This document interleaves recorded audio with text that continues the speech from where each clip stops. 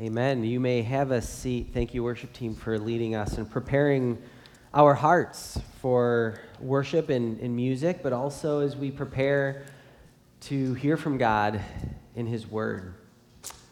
I'd just like to take a moment and pray together and seek the Holy Spirit's leading and guidance. Pray with me. Father, we come to you this morning, and we are thankful that we can come together as we've sang and talked about and heard about as your children. We're here united in what you have done in your work on the cross. So now we want to silence our hearts, and we want to listen to you and to hear from you. We pray that you will speak not only to us individually, but to us as a church, as a family, as a community that you have called together. And we are asking that in this moment, in this morning, that you will work in our hearts, that you will teach us, challenge us, and change us. We pray these things in Christ's name. Amen. Amen. Well, it is good to see everyone. If you are visiting, if you're new, you might be like, that's not Pastor Brian. That's right. I'm Pastor Eric. I'm the children's pastor. It's my joy, my privilege to be here this morning to preach. Pastor Brian, they had a marriage in their family. His daughter was married this weekend, so they had a great time celebrating that. And as a result, I am here preaching out of Nehemiah, and I am very excited about that. So here we are, end of February, and I don't know if you've noticed anything lately, but how many of you have known or you know of a family or friends who've recently taken a trip to someplace warm in the last month or two? Okay? I'm not going to ask you if you did take a trip because people are just not going to like you. So but in Seattle, this is that time, this is that season, right, where people are they just need a little break from the overcast. They need some sun. They need to be refreshed. Do any of you feel that? Like, it's been gloomy. I just need a little, refreshment right now. So, a question that I have for you is, what do you do for renewal? What do you do for renewal? What do you do to be refreshed? Do you go to a warm climate? Maybe it's smaller things. Our culture where we live, we are obsessed with renewal and rejuvenation and being younger. You know what one of my greatest fears is? One of my greatest fears is my wife, Cheryl, asking me to go to a department store and get a product in the skincare or one of those sections. I mean, I'm already off to a bad start because I got guy eyes, right? Like, I can look right at it. I walk through Fred Meyer or, I walk through Target and I go to the section. I'm looking for, skincare, toothpaste. And I'm like, oh, my word, how much stuff is there that will make me look like I'm 18, right? Like, the skincare products, wear this, and you'll have the skin as smooth as a baby. Put this on, your hair will look young, it'll grow back. I'm like, not happening, right? And you're going through, and there's all these products that say, this is going to make you look young. This is going to make you feel young. And why are we obsessed with that? We're obsessed because maybe if we can look younger, if we can feel younger, then suddenly all of our problems, we can be refreshed, right? We can deal with our problems. And yet the reality is, even though our culture and our world around us is obsessed with looking younger, feeling younger, being rejuvenated, we still find ourselves in a culture where every conversation we have with other people is, I'm tired, I'm stressed. Every headline, every new study that comes out shows that people are anxious, depressed. And so obviously, our tactic of trying to find renewal through these products, through all these other avenues, it's not really working for us, is it? It's not really working. So what do we do to find renewal? Now, sure, God has given us a lot of ways to lead His people to find rest when it comes to a deeper renewal of our hearts and of our minds and of our souls, something greater is needed. And we're going to see this morning as a church how God led His people to spiritual renewal. And then we're going to see and ask how we today as a church can find renewal. So if you have your Bibles, open up to Nehemiah chapter 8. We're going to be in chapter 8. And so now in the book of Nehemiah, where we are, the focus is shifting, all right? We've spent the last several weeks building up to this moment where Nehemiah has gone back. He's seen the condition of Jerusalem, of the city, and he has seen that the city was in shambles, and most importantly, the wall was in shambles. And so they've been building the wall, right? We've been talking about that process. And they have seen conflict and opposition throughout. Conflict and opposition from the outside, the enemy trying to stop them, so much so that they had to work with a shovel in one hand and a sword in the other. Not very effective, not very efficient. And there was also conflict and struggle within the congregation, within the walls of Jerusalem. And so they had to go and oppose these forces, but finally, the wall is finished. And so this is where we find ourselves today in Nehemiah chapter 8. The wall has been finished, and now the focus goes from the physical condition of Jerusalem to the spiritual condition of Jerusalem and the people, of God's people, the Jews. And so there's this shift that is happening. And there's a great emphasis on the spiritual condition of God's people. So they have built the wall, and they're looking at it. They're saying, that's a nice wall right there. But it's time to dedicate it. It's time to make a commitment. So we have this wall here to protect the people, but they realize that isn't enough. A physical wall isn't going to change the heart of the community if the heart of the community isn't changed and repurposed and renewed. So we see God's people seeking renewal. And we're going to look at what they do. And we're just going to take this passage paragraph by paragraph, one chunk at a time. And so if you have your Bibles, Nehemiah chapter 8, we're going to look at the first thing that the people do to find renewal. And that's in verses 1 through 6, and that is God's people find renewal when they seek the Scriptures. God's people find renewal when they seek the Scriptures. This is what it says in verse 1, starting in verse 1. And all the people gathered as one man into the square before the water gate. And they told Ezra the scribe to bring the book of the law of Moses that the Lord had commanded Israel. So Ezra the priest brought the law before the assembly, both men and women, and all who could understand what they heard, on the first day of the 7th month. And he read from it, facing the square before the water gate, from early morning until midday, in the presence of the men and the women and those who could understand. And the ears of all the people were attentive to the book of the law. And Ezra the scribe stood on a wooden platform that they had made for the purpose. And beside him stood Matthiah, Shema, Ananiah, Uriah, Hilkiah, and Messiah, and on his right hand, and Pedaiah, Mishael, Melchijah, Hashem, Heshabedana, Zechariah, and Meshullam on his left hand. And Ezra opened the book in the sight of all the people, for he was above all the people. And as he opened it, all the people stood. And Ezra blessed the Lord, the great God. And all the people answered, Amen, Amen, lifting their hands. And they bowed their heads and worshiped the Lord with their faces to the ground. So the first thing that we see is God's people find and look for renewal as they seek the Scriptures.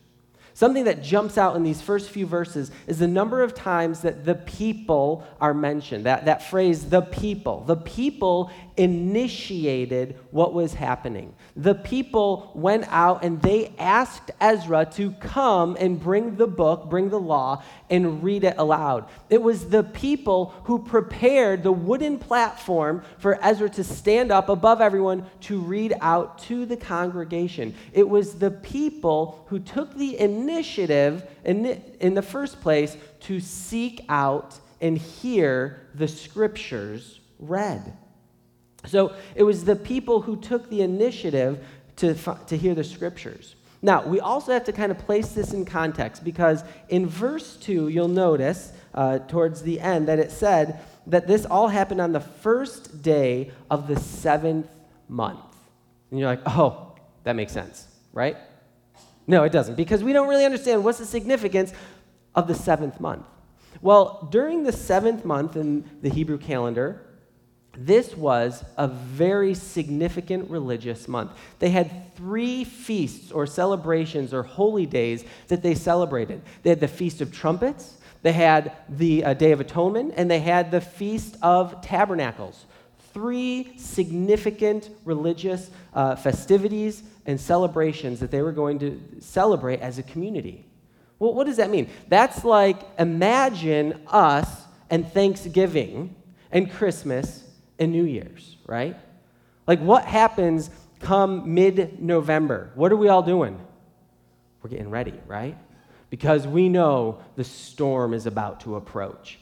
We know that once Thanksgiving Day hits, it's on. Ugly Christmas sweaters and all, right? Like Christmas music. And so we have in our mind, we know that the month, the end of November all the way through January 1st is like one big celebration, right?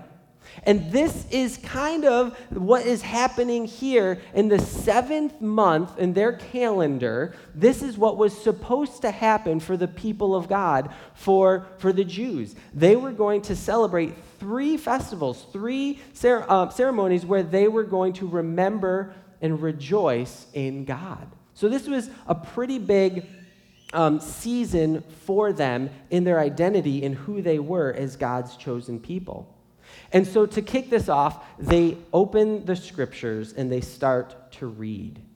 All right? And so they read and they respond with reverence.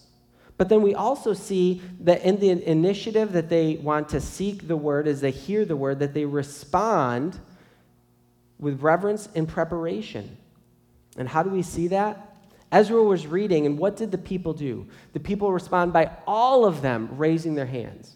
And something happened this morning that I wasn't expecting, and I loved it, and it actually ties right into this passage of Scripture. When Peter came up to give announcements, and he shared that we have a team of people going to Turkey here in just a short while, he asked everyone to stand, and what did he ask?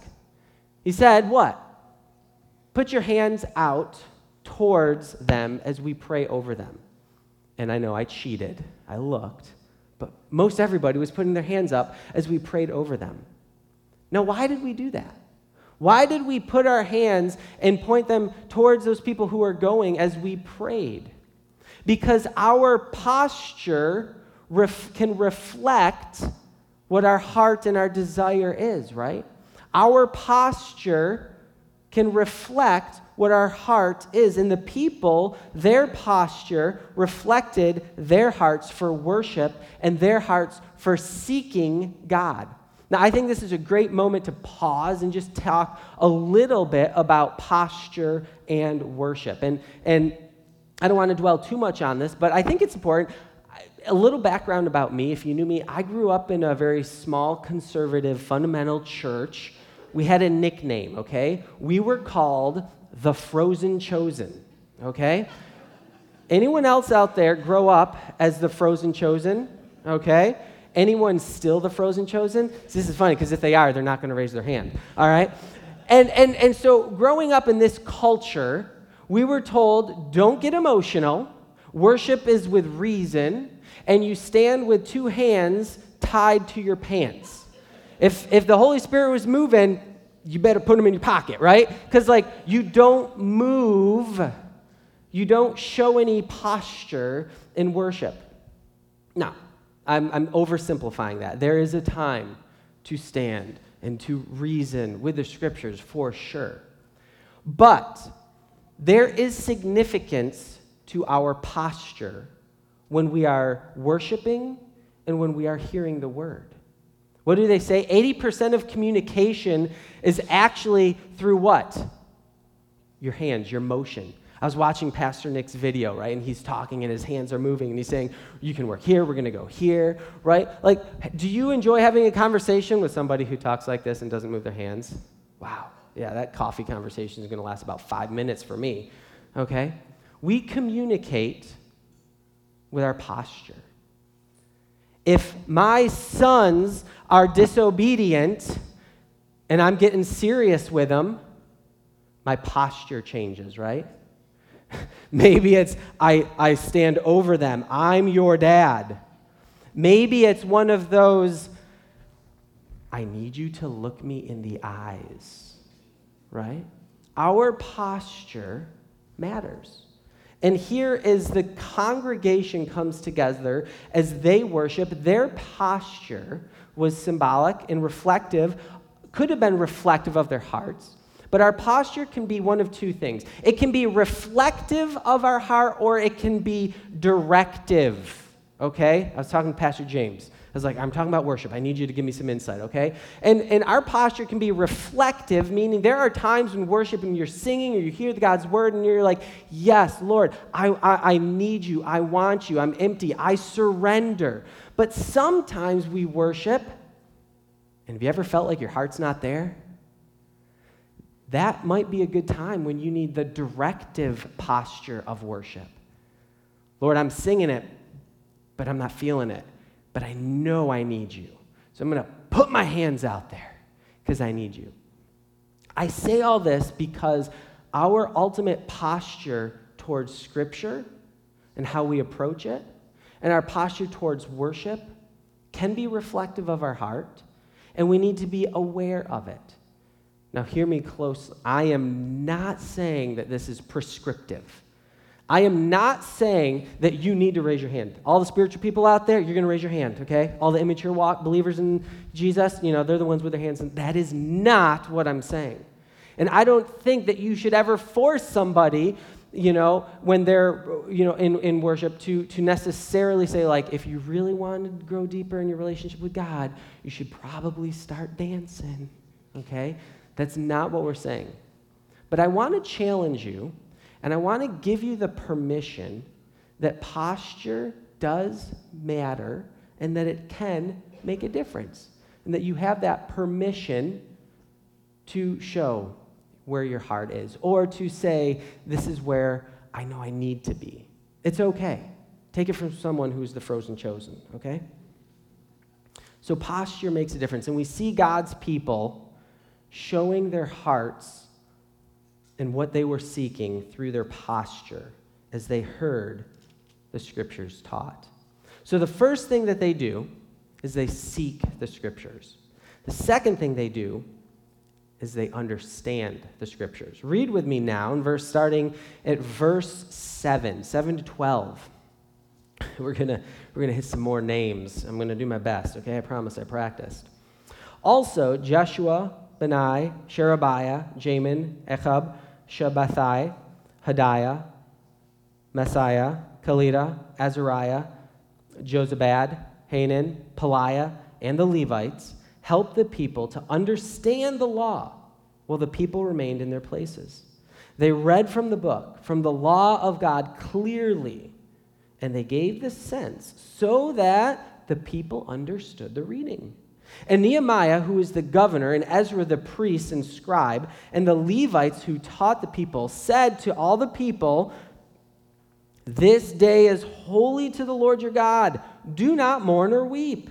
For all the people wept as they heard the words of the law. Then they said to them, "Go your way, eat the fat and drink sweet wine, and send portions to anyone who has nothing ready. For this day is holy to our Lord. And do not be grieved, for the joy of the Lord is your strength." So the Levites calmed all the people, saying, "Be quiet, for this day is holy. Do not grieve." And all the people went their way to eat and drink and to send portions and to make great rejoicing, because they had understood the words that were declared to them. So first, the people sought out the Scriptures. Second, it wasn't enough just to seek it, just to hear it, but they wanted to understand it. And we have a beautiful picture here of of the Levites, of the priests, and of the leaders and the teachers taking time to meticulously go through the scriptures. And when it says in verse 7 or verse 8 that they did so clearly, literally translated, it means they did so paragraph by paragraph. They went through the scriptures, and then they explained and they taught to all the men and all the women, this is what it means. Now that's great, right? You think this is amazing. People are hearing God's word. It's being taught to them. What would the byproduct of that be? What do you think it would be? Right? Praise God, we understand. But is that what happens? Is that what we see in verse 9? After they understand the scriptures, what happens? Nehemiah and Ezra, they have to go to the people and they have to say, hey, come down, rejoice. Don't grieve. Because as the people were seeking and understanding the scriptures, they were weeping.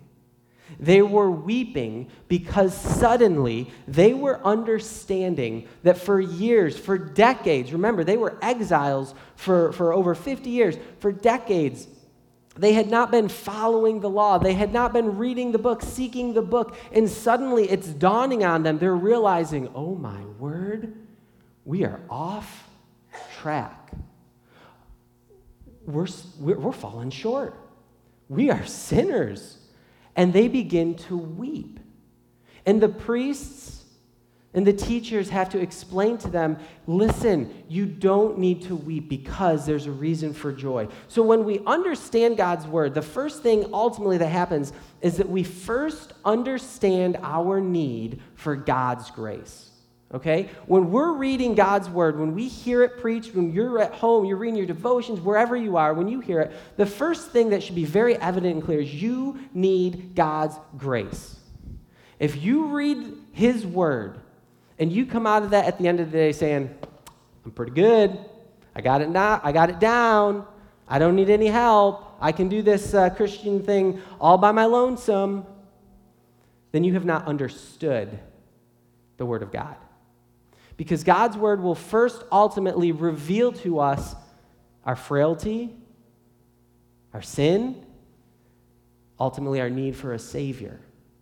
But that's not where it stops, right? As the people continue to understand, they realized that God's word said something beyond how they have fallen short, but that there was a time to rejoice and celebrate because God provided for them in their need of salvation. God provided for them. Now here we're talking about the Jews, we're talking about Israel, and what was the biggest way that God provided for them? What did they always look back to? Think Charlton Heston. They looked back to the Exodus, right? How God delivered them from Egypt when they were in slavery, and he freed them. And as they understood the word of God, they understood that there was a feast that was about to happen, the Feast of Tabernacles, where they literally would make tents and live outside for a week. How many of you are like, yes, please? Yeah, I thought so. But it was an opportunity where the scriptures helped them understand, despite your need for God and your helplessness, God always provides. God provides. So the first thing as you understand God's word is that you need his grace. But when we understand God's word, we can then rejoice in his grace. And this is significant because as the Nehemiah and Ezra are comforting the people, this is what he says. He says, and do not be grieved, for the joy of the Lord is your strength. The joy of the Lord is your strength. Does that verse sound familiar? The joy of the Lord is your strength. Well, strength literally could also mean protection or fortress, which is an interesting coincidence, don't you think, that they have just built what around them? A wall, a fortress, a protection. And yet the teachers are explaining that the scriptures teach that it is our joy in God, in his provision, in his grace, that is our ultimate strength, our ultimate protection. It's great that we have a wall, but if our hearts are not aligned and renewed, then the wall is meaningless because it is God who is our ultimate protector. He is the one who provides salvation. And when you have that understanding, as disciples, as Jesus followers, when we understand that our protection, our security is not in our works, but it is purely in what God has done, suddenly we don't have to fear. Life can get hard. Life will get hard. There will be challenges. There will be circumstances that are really difficult, and yet we can have a joy knowing that our God is with us every step away, and that he will provide whatever we need in those circumstances. And that is why the joy of the Lord is our strength. But if you don't understand the scriptures, it's really hard to grasp that joy. And so the people, as they seek renewal, they sought the scriptures, and they went further, and they wanted to understand the scriptures. I think it's also a great reminder that everyone needed help. They needed help understanding God's word. Sometimes it can be a daunting task. If you are reading through the Bible with the church family right now, we are in the book of what? As you hear that, the first one's like, Leviticus.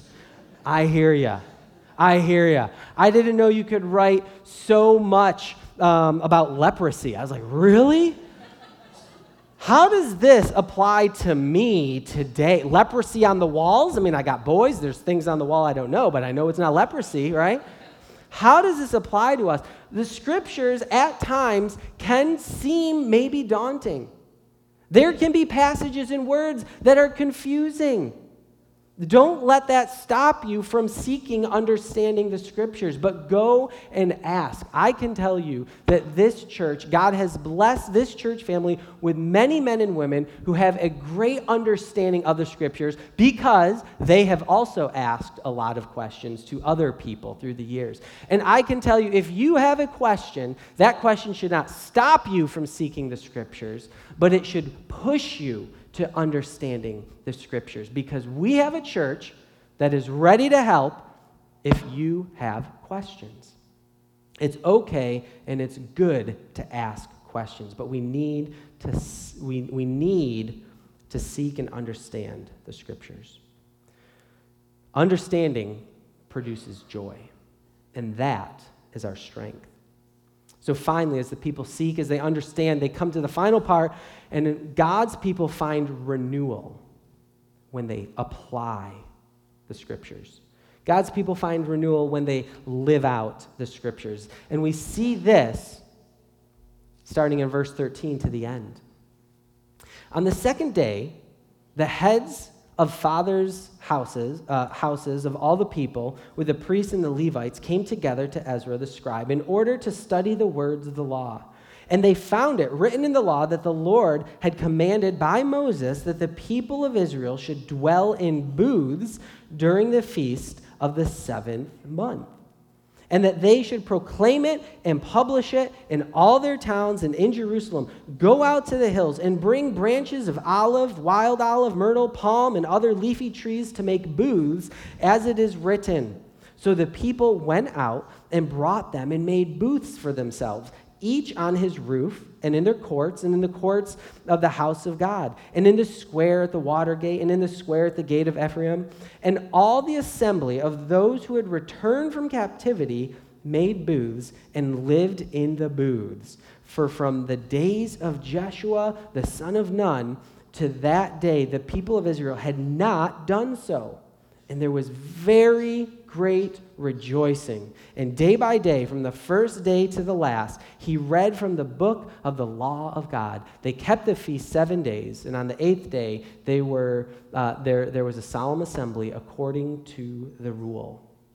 So they sought the word, they understood the word, and now they were going to apply the word. Here we see that the scriptures, God's word, set the agenda for the people. They were getting ready for the Feast of Tabernacles because God told them to do so in his word. And specifically, did you notice a common word? Like what word did you keep hearing in that passage? Starts with a B, ends with an ooth. Booth, right? So they were building booths. There were specific instructions to go out, collect leafy things, and build booths, and either on the roofs or in the courtyards. And they were, as custom described, they were to live inside this booth for 7 days. This is biblically why everyone should go to family camp for a week, right? That's all I'm saying, okay? It's biblical.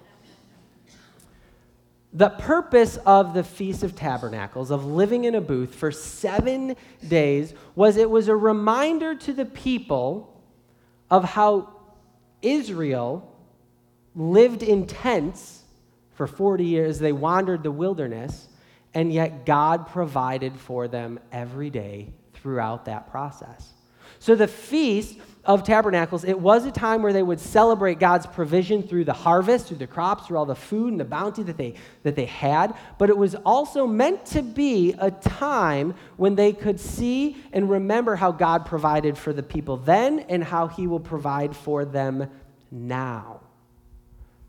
So as they applied the scriptures, they understood God and saw God's grace lived out in a completely unique, personal way, which is why we need to apply the scriptures as we understand them.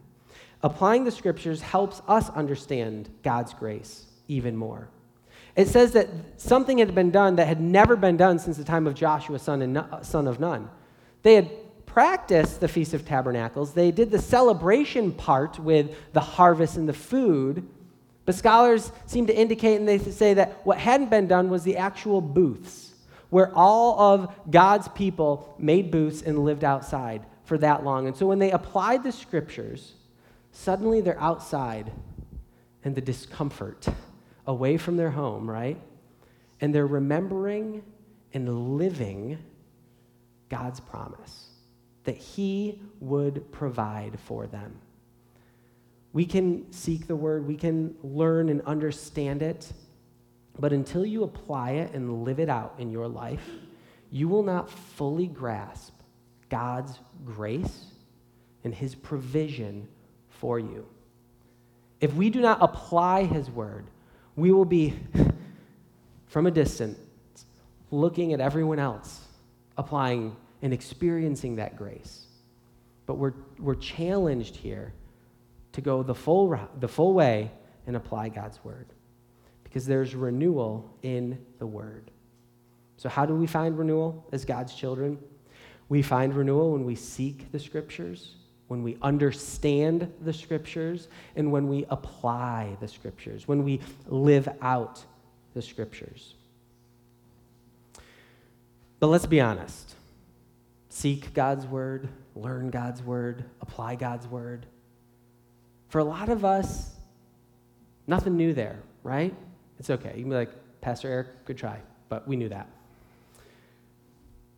But living this out and what this actually means is not as easy as just saying, seek it, understand it, live it. What would it look like for a community of God's children, for the church, to apply this and to seek and to look for renewal through the scriptures? And I want to push back here a little, because oftentimes I would read this passage and I would apply this to my life individually. And I would say, okay, I'm going to go home. I'm going to do my daily devotion. I'm going to read my commentary, and I'm going to apply it to my life. Me, right? It's all about me. And yet this is in the context of God's covenantal community. The people of Israel are coming together to seek the word together. They're understanding and learning it together. People are teaching everyone together, and they are living this out together. Just like family camp, hey, you want to build a tent? I need some help. I need some help over here. How do you put up a tent? I don't know. How do you cook in the middle of the woods? I don't know. We shouldn't be doing this. You got to do it together, right? And so in this process of seeking renewal, I want you to get out of the mindset of how do I experience renewal in my life and understand that God is talking to all of us as his children. How do we as a church, as a community, experience renewal together? And we experience renewal together when we all together seek his word. And so we need to get really serious about what it means to seek God's word when we come together on a Sunday morning to hear God's word preached. We're not getting ready because, Pastor Eric, he's going to bring the word. It's going to be good. Pastor Brian, he's going to preach it. That's not what it's about. It's about we're coming together to hear the living word of God preached. Are we seeking it? Are we prepping ourselves? I don't know, but all I could think of when I was thinking about what do we have to do to get ready to seek, I was just thinking, I was talking to a friend earlier this week about church softball. They're going to laugh at me. But any guy here or girl, woman who's like 40 years old or older in church and is involved in a church softball league, you know very well that you better stretch before you go out and swing, right? I can't tell you how many injuries we have had when we've had church softball and, some guy gets up there feeling like he's 25, but he's 65, and all of a sudden pulls a hammy, right? If you're getting ready to do something big, you need to prepare yourself. You need to get ready. So my question for you is, what have you done to get ready for this morning? This can be hard. I get it. Especially, I know parents, this isn't easy. You're here and your kids are safe. You did it. Good job, okay? But what can we do to prepare our hearts to get ready to seek the word? You can prayerfully expect things when you come on a Sunday morning.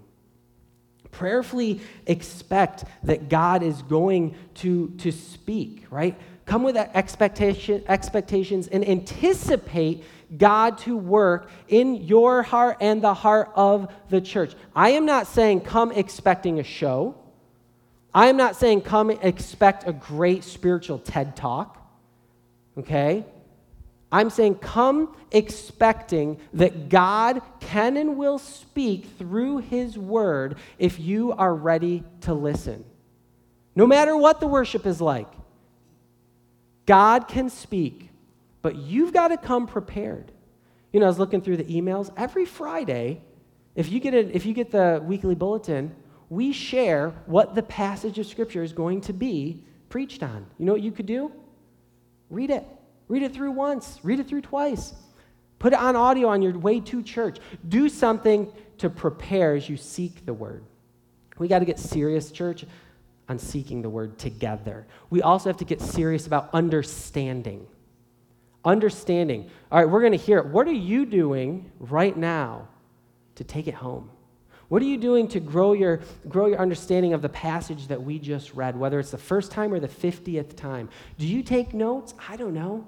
It's cool. Did you know that it is okay to highlight and underline in a Bible, despite your parents telling you for years, don't draw in a book? It's good to highlight and underline. Most importantly, ask questions. Ask questions. I could come up with a list easily of 20 questions. After going through this list, I have 20 more questions in this very passage that I'm asking myself. I would expect that everyone has questions. Don't keep them to yourself. I'm going to kick myself and regret saying this, but I think it would be wonderful if Monday mornings, pastor across the nation, their inbox was full of questions from the sermon. I'm not talking about arguments, okay? Some of you are like, I've been waiting to tell Pastor how he's wrong on so many areas, okay? I'm just going to click delete that one, okay? But seriously, Pastor, I was reading this, you didn't talk about this one thing. I was kind of curious. What did you mean about that? Ask questions, seek understanding. That's what we're here to do together. Get serious about your understanding. And finally, get serious about letting God set your agenda. Let God set your agenda. I asked my wife if I could talk about this, but we just recently got back from a vacation after Christmas, and it was wonderful. And then the next week, do you know what my wife Cheryl was asking me about? What are we going to do for next Christmas break? And I'm like, can I just get the kids to school? That's where my mind is, right? Now, I actually love how prepared and thoughtful and how my wife plans ahead. But we can so often plan our calendars and our agendas out so far ahead that you know what we forget? God's agenda. And sometimes our calendar is so full, so packed, that when we seek the Scriptures, when we understand the Scriptures, and we see that we have to apply the Scriptures, sorry, it's not in my calendar, can't do it, maybe next week. When we hear a message and God speaks to us about compassion and we realize I need to show compassion to some people who are at a nursing home, but my calendar's already full. I don't have any space for God's agenda. We hear a message, we hear God speak to us about reconciliation, and we know we need to have coffee or lunch with somebody. Sorry, this week my calendar's full. I can't change my agenda. How many times does our agenda get in the way of letting the Scriptures set what should or should not happen in our daily lives? Church family, let's get serious about seeking the Word, understanding and applying it to our circumstances together. I'm excited to see how God could work in and through our lives, just as He renewed the people in Nehemiah chapter 8. Will you pray with me? Father, we come here this morning and we are thankful that you have given us your word, your living word, so that we can understand you better, that we can seek you, know you. And now we're asking, Father, that you will allow this to sink into our hearts. Allow us to be able to apply the things that we have heard. Change us, mold us to be more like you. In Jesus' name, amen.